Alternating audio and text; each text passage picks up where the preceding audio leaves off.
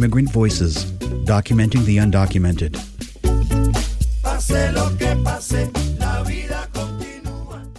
Hello, my name's Juan. I just want to let you guys know a little bit about my story on how it's been being an undocumented student so far, or just undocumented person in general. But before I start off, it is what you make of it, and that's how it is with any story or any challenge that you have. But it all started back in Mexico. I had a pretty good life, but it was all kind of just stripped away from month to the next month. I didn't really know what happened except that we were moving to America. We moved at age 9, and I didn't know English at all. And I was bullied for it, but I was also the new kid, so I don't want to blame it all on just the language.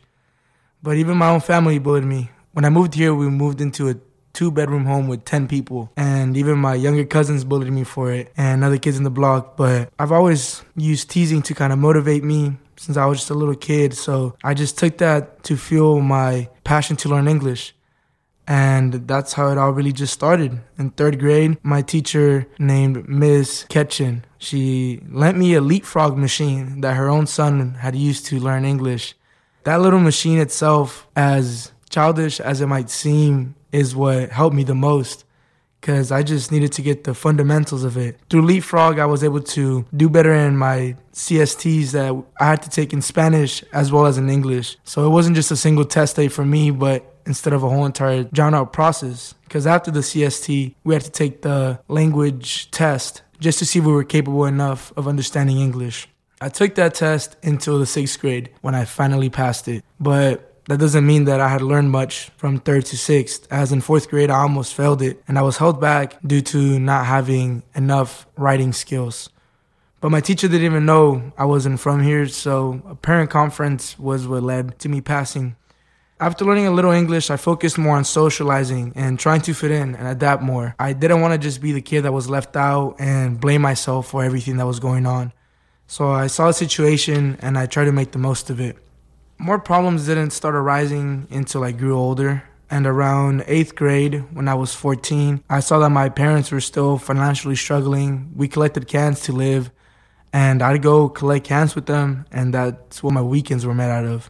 But when I tried to get a job at 15, legally, just to try to help, that's when I first found out that, well, you can't. You're not from here. You don't have a SSN code. And that hit the switch that I wasn't the same as everyone else. I had more consequences if I was ever caught by the law. So I tried to keep myself from going out at night and sneaking out to the parties. I just knew there was a larger consequence for me that I didn't think other people would need to know. And that's why I love school. It's one place where I've always had equal treatment, at least since I got here. I was just another kid for the most part, as long as I didn't talk and my accent didn't come out before. That's one of the major reasons that I've continued to do schooling and that I plan to continue to go to school and graduate school, because this is the one place I know that I can belong and at least feel safe and feel that I can actually make an impact to my campus. In my high school, I was always making sure that I was at every rally. I was always giving a speech somewhere or talking to some younger kids, just because I know that it's hard and I think I can relate to a lot of people. So why not help those that need help? Through that, I was inspired to make music just because I was a kid that didn't know English, and now I'm doing all these things that are in English. So I said, well, let's do the ultimate test and start producing music in that language that I used to struggle with so much.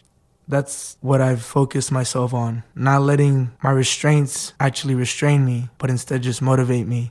So one thing that I'd really like for everybody to know that does have opportunities in this country is to take them. I've been around many people in bad neighborhoods where it doesn't matter that they're from here because they're not taking advantage of it. They don't care about getting the job. They don't care about the driver's license or voting or anything that you can do that someone that's not from here can't. Take the advantages of the opportunities you have, because there's many of us from many different categories who can't even imagine themselves having that opportunity anytime soon. So I only wish for those that can to do, and for us that can't to just keep trying until we eventually can. Immigrant Voices is a Flowbow production recorded in Arcata, California. Find more episodes wherever you listen to podcasts.